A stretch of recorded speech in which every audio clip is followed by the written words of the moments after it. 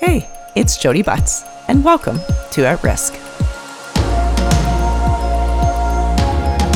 Remember 20 or so years ago when Malcolm Gladwell wrote about all the good that could come from crossing tipping points? Things like crime reduction and the explosive sales of hush puppies. Yeah, we're not going to talk about those today. Instead, I'm joined by Jens Orback, the Executive Director of the Global Risks Foundation. We discuss the top global catastrophic risks, both man-made and naturally occurring. And we chat about how, when poorly mitigated, these risks could intersect to cause exponential disasters. The tipping points of which Jens and I speak cause ecological collapse and irreversible climate change. Cheery, no? Well, admittedly, no. But important to think about, because to consider them is the first step to avoiding them.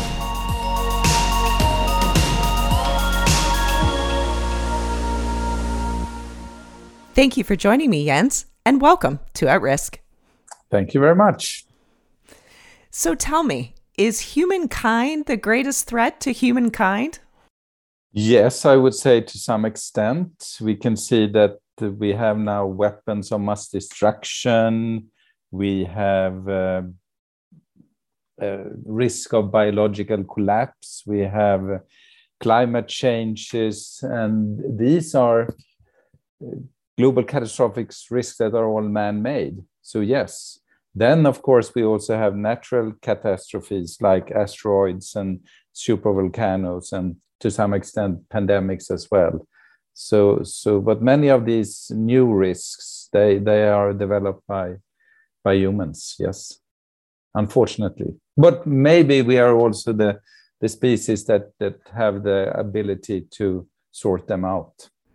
That's what I was going to ask you. Is there a silver lining in there? Does that mean if we are creating these catastrophic risks that we can also mitigate them, or even in a perfect world, eliminate them? I hope so. But we have really put ourselves in a tough position. And I wonder if man are able to get out of this. I guess that's what we are going to discuss. But it is very hard to put global commons on the front, and I think there is so much we have to do. We have to realize that the big trees in Amazonas have a value before they are cut down. So I think we need another economic system as well to carry out this in a good way. So for how many years has the Global Challenges Foundation been releasing its global catastrophic risks report? I think it's for almost 10 years now that we have done that. There's 1 or 2 years where we didn't do it, but I think we have around 10 years. And it's most of I would say, scientific-based report with, as we think, the best experts in different fields. And when we talk about global catastrophic risks, I mean, there are so many risks around, but these risks are threatening to wipe out at least 10% of humans on Earth. And is the trend line worsening? Is our exposure to these catastrophic risks increasing? I think when it comes to these global catastrophic risks, they have increased. But at the same time, and that could be a paradox, I mean, in the short run, there are so many successes for mankind. I mean, we are getting older, we are healthier, there is less poverty, we are spreading out on Earth, we are many more people around that can enjoy happiness. But the question is, for how long will this last?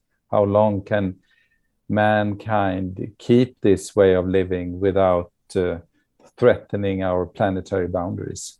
And something that really struck me when I was reading the 2021 report, and I think what the report very intentionally wanted to draw our attention to was that we're at a point where our risks are intersecting. They're in I guess, an unvirtuous cycle, so to speak.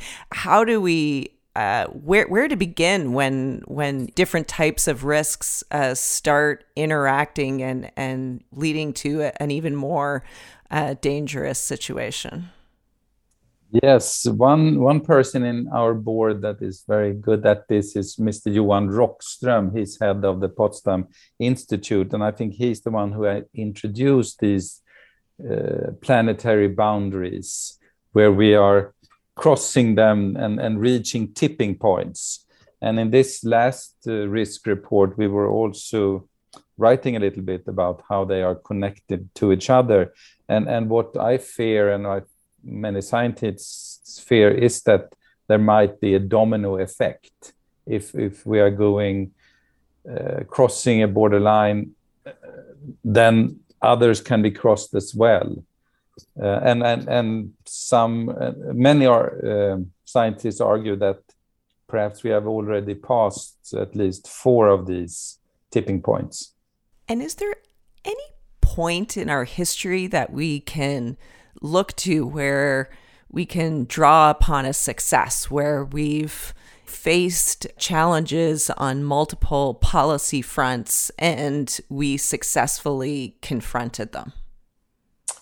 Yes, I think so, but there has been a very high price to get there. And maybe the price in the future will be that confronted with a risk or on, for instance, climate changes, that would make a lot of pressure on politicians that are in a leadership.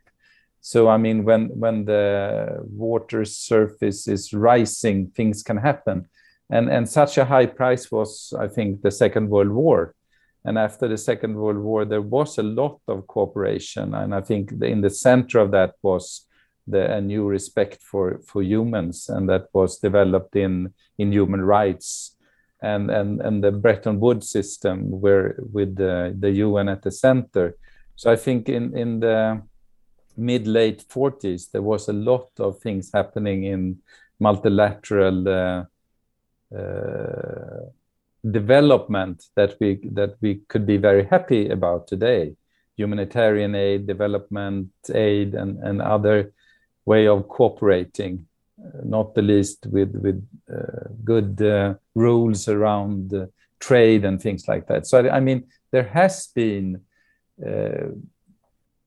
periods where we have gone together, but that is often after a big crisis. And I think another positive example is the way that we handle the ozone layer with greenhouse gases. And so if I'm hearing you correctly, governance is a big part of the means of meeting these challenges. Is that right? Yes, I would say that. I'm a former politician here in Sweden. I've been on the municipality level and also in the government as a minister. And I think there are so many things coming up, and there is a need for a table where you can solve them.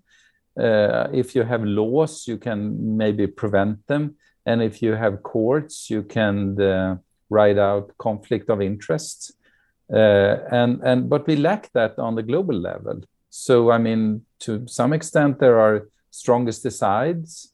And there are some, I think, positive example also with the International Criminal Court or an international court that could... But many countries don't give the legitimacy to these courts. So they are sometimes handled on the battlefield or in bilateral negotiations, if at the best. But we miss a fundamental rule of law, I think, on the global arena.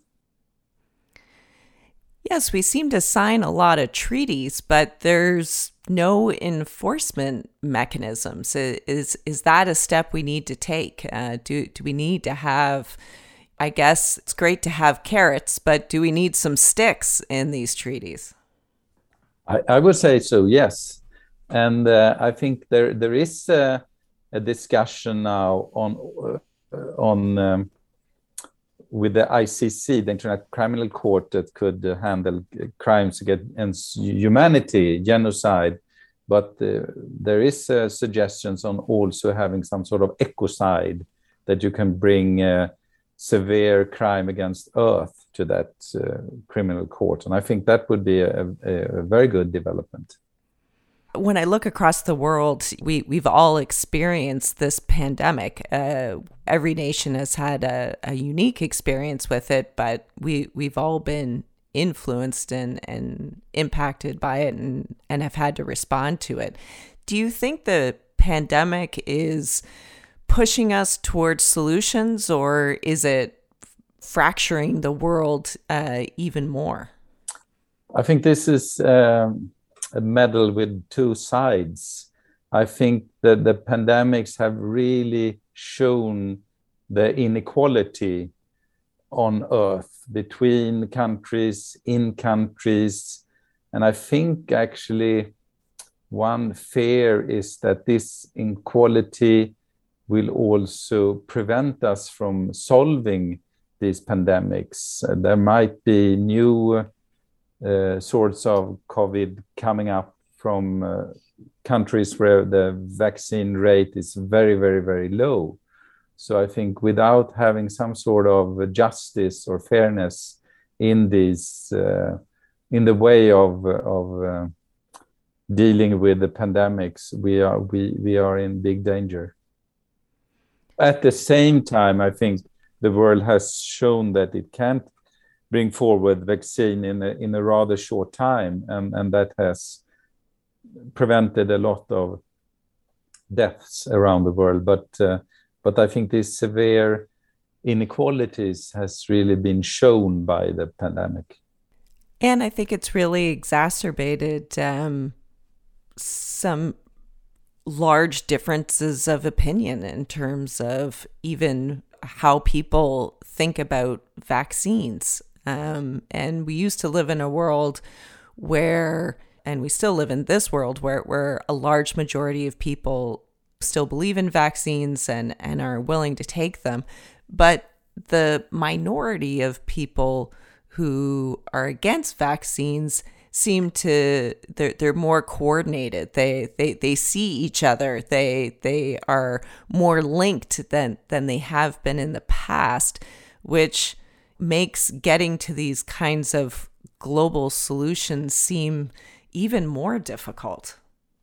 Yes, I think you're right there. And I'm not an expert in this, and there are so many theories, but I think many of these people feel that they are excluded by the society, and their belief in authority is rather weak. So I think we have a lesson to learn here as well. And I think many of these anti-vaccine people, they are also bearing a protest in other fields, but it's coming up here. And of course, they feel strength if they can reach each other there. So what's the role of trust then in mitigating these really large, potentially catastrophic risks? I think it's huge. I mean, foremost, we have a Greta Thunberg, who is a Swede, saying that listen to the scientists. But if people don't trust in scientists or in science, we have a huge problem. And I think it is very important that we have panels like the IPCC, the climate panel, that could bring in research from all over the world and put it together. But if people doesn't trust it, we have a big problem. To some extent, I would say that most people at least trust in science. But if we don't, that is an enormous threat. I think when I was a politician, I was very much influenced by statistics and engagement. And if people are engaged and they can show statistics, things can change. I think that's correct. I think that's, a big part of how we need to come together. Now, the Global Catastrophic Risk Report really relies on science, but there's also the World Economic Forum report on global risks. How do these two reports pair together? I think they complement each other. I think the World Economic Forum Global Risk Report is more leaning towards experts in businesses, and leaders in government and in civil society, and they then also talk about different policies. So it's what do these people with these positions think about the future? Our report is more scientifically based, with scientists in these different fields, and what do they see as the risk and possibly governance gaps. So I think there are some differences here.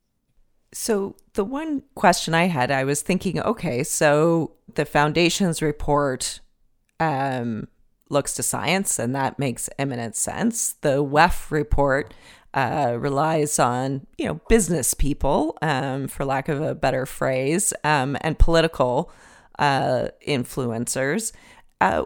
Is there a role for the artist in helping us both understand the very large risks that we face and helping us, I guess, mobilize towards action and towards solutions? Yes, and I think you just answered the question yourself, and I think so very much. I mean, we have to feel these threats on our skin, and it has to go through our skin. And their artists are very important. If it's a novelist or someone who can explain how it could look in the future, and I mean, it's very hard. I have 4 kids, and to explain for them that smoking is dangerous. But if I can, to some extent, show how life for them would be in 45, 50 years if they smoke, or visualize it in a way, or make them feel that it's hard to breathe, that is something that's going to take that issue towards their skin and under the skin, so it can affect their behavior. So I think artists are very important here. Interesting. Okay, so you mentioned earlier that you were engaged in politics. You held several leadership roles. What caused you to make the choice to join the Global Challenges Foundation? Do you see the linkages there, or what was your motivation? I think it was 2 motivations. The first one is that I'm an economist, and if you look at the model we have for economists, it is having one severe problem, and it is that the market economy are having problem dealing with global commons. Our water, our air, it doesn't have a price. So we use it, and we use it as if it was endless. And when we have used it so much now, we are at the point where scientists at least have discovered it is not endless. And if it make it, we are at the tipping point where we have overused it, because we are in an economic system where it doesn't have a price. That was one reason. Another reason, I think, is that I think that global risks need global cooperation. And I'm sitting rather close to the Baltic Sea here. There are 5 countries around the Baltic Sea, and 1/4 of the Baltic Sea is already dead because we can't cooperate on it. We are self-interests when it comes to the nations that will use the water for fishing or whatever it is. And we have such a tremendous problem in taking care of that together. So when life is now crossing borders, we need politics, we need laws to also cross borders, I think. So that was two reasons for me to join this foundation.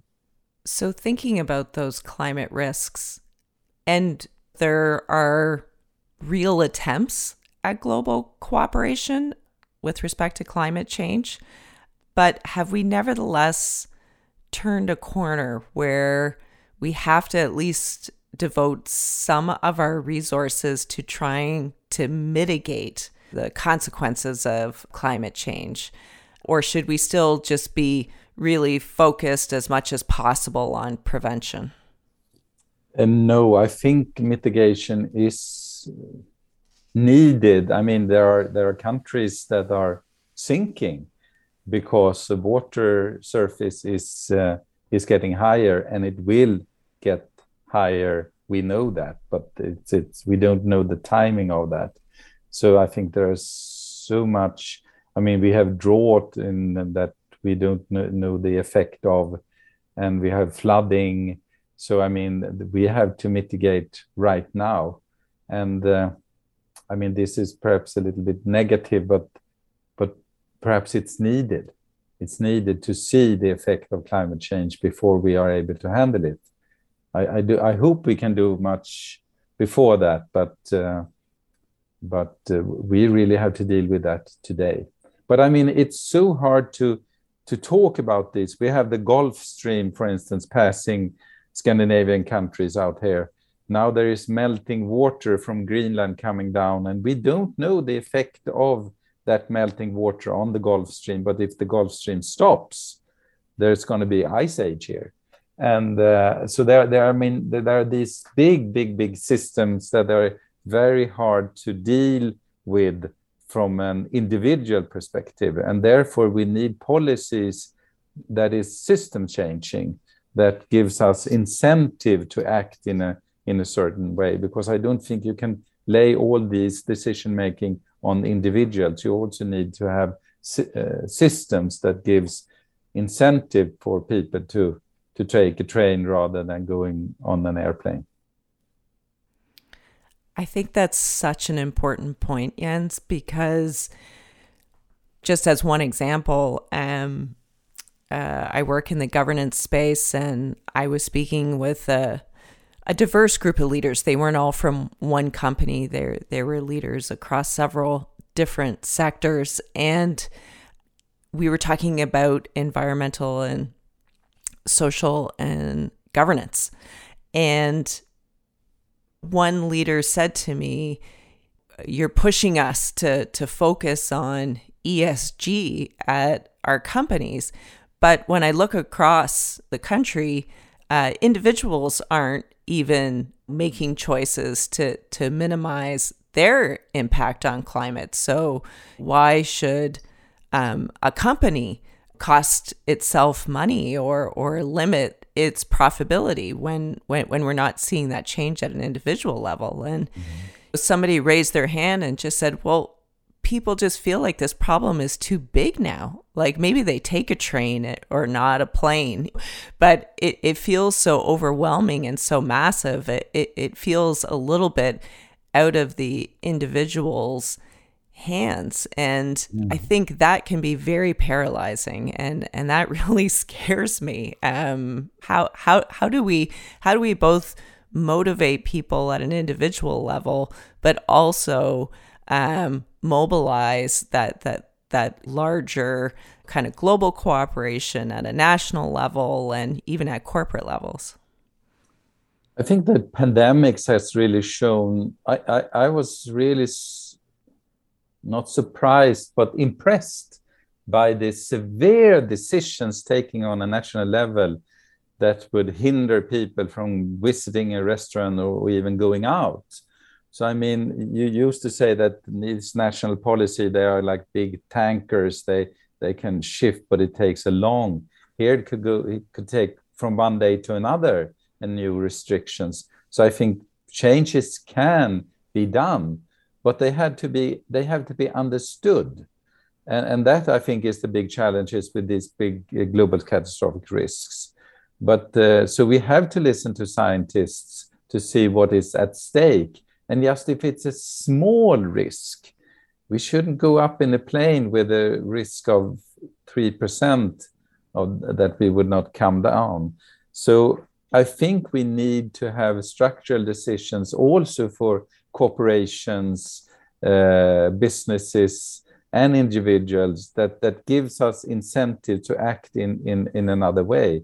And I mean, the decisions on how you can use fossil cars in Europe has really changed the whole business. You have to produce electric cars to be on the market in the relative near future, and that is also by political decisions. Also, although they are not easy to come through because there are strong lobbyists that have an interest in the fossil-driven economy.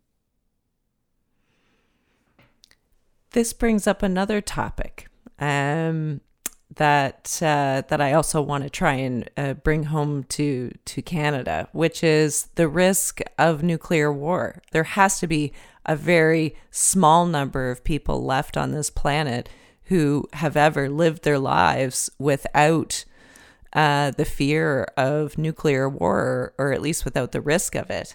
What can a country like Canada do to help mitigate or lessen the risk of nuclear war? Canada is a member of the NATO, and some sort of non-strike first policy might be something. I think actually there are a big need of treaties. The treaties that we are having are falling apart to a large extent. So the non-proliferation treaty needs to be renewed, and there need to be treaties like on the biological or chemical warfare. I think we are in a bad situation here, that we still are carrying out conflicts on the battlefield. It doesn't seem very civilized in a way, if I may say so. So here, if we also can develop courts that we could give legitimacy to have some sort of saying in these conflicts, that would also be a way to take away the need for armed conflicts. Yeah, my answer here is a little blurry, but I think there is a need for stronger international treaties when it comes to weapons of mass destruction. Yeah, I think the situation in Canada is really, it's not that it's complicated. It's more like it's awkward. I think in general, Canada would like to adopt a peaceful posture and would like to lead on non-proliferation and or even prohibition treaties, but we're very much reliant on NATO. We're very much reliant on the United States and the protection they afford us. I think we feel like we're in a bit of a bind in terms of how we can effectively lead on this issue. I think it is a balance act. I think also for your politicians to have people feel that they are safe and that they belong to a strong alliance. But at the same time, I think in the long range, we need to have other ways to sort out conflicts. I mean, if there is a conflict between you and me, I think we can sort it out. And politics is a way of sorting out conflict of interest without weapons. And I think we also have to develop courts on the global scale much more. Now, how about those natural risks, or they're naturally arising risks, like something like a super volcanic eruption? What is the value of including that risk in the report when it's a very difficult to predict risk and it's unclear what it is we could do to try and stop it? Yes, you can really argue on that, and I think that goes for asteroids too, maybe. But if we didn't talk about them, there wouldn't be a future where we can examine them and have the scientists look at it. And maybe I wouldn't be surprised if we can find some ways to perhaps not stop them, but prolong life on Earth if it came. And we see that now when it comes to other risk, like for instance the asteroids, that there are research now with NASA and others to explore ways to try to stop it. Now, a silly question for you. Did the Global Foundation team watch Don't Look Up? Yes, and I even wrote about it, an article here in Sweden, that I think it was a good movie showing the difficulties that scientists have to compete with other short-range interests among politicians, and also other interests around journalism. So I really hope that we will also support and have a strong, trustworthy journalism, and then a discussion on that was brought up in this film. I thought it did do a good job of showing the double bind. So on the one hand, we always fear being Cassandra, right? The myth of Cassandra. You know, she accurately made predictions, but nobody would ever believe her or listen to her. And so we saw the scientists struggle to convince people that their calculations were correct and that this was very much a real threat. But then on the other side, once you're believed, the distorting impact of attention and how that can kind of thwart your best intentions. I thought they did quite a nice job of that. Yes, I think so too. It was funny, and yeah, it dealt a lot, I think, with these challenges that we have to be believed and to come through the noise of everything else that is going out there. And I think, I mean, mankind is mankind, and perhaps we have a very big difficulties in dealing with threats that are more than 5 years away. Yeah, I think that's right. I think there's been some great writing on, as amazing as the human brain is, that it can, as but one example, develop an mRNA vaccine in such a short period of time, just when we need it. But it makes it hard. The brain does not cope well with kind of big amorphous risks like climate change, and it doesn't cope well with kind of keeping that sense of alert and danger and urgency at the levels that we sometimes need to. Right, and I would add to that we are very stuck into an economic system where we don't care, or that system doesn't care very much with our global commons. That we think that water and air and soil is there endless, but it's shown that it's not, and we don't know really the effects on loss in biodiversity. I'm a beekeeper myself since 30 years, and today in Sweden, the honeybee would not perhaps cope without me as a beekeeper. And we don't know the long-range effect of that. The density of insects is going down in Sweden and other European countries. We don't know what that will bring us in the rather near future. So my final question for you really tries to get at the difficulty of forecasting those risks. The foundation prepares this report and it itemizes what those risks are. And at the World Economic Forum and I'm sure at Global Challenges as well, we talked about pandemics for a long time and pointed out our lack of preparedness. Here in Canada, we experienced SARS very, very directly in the city of Toronto.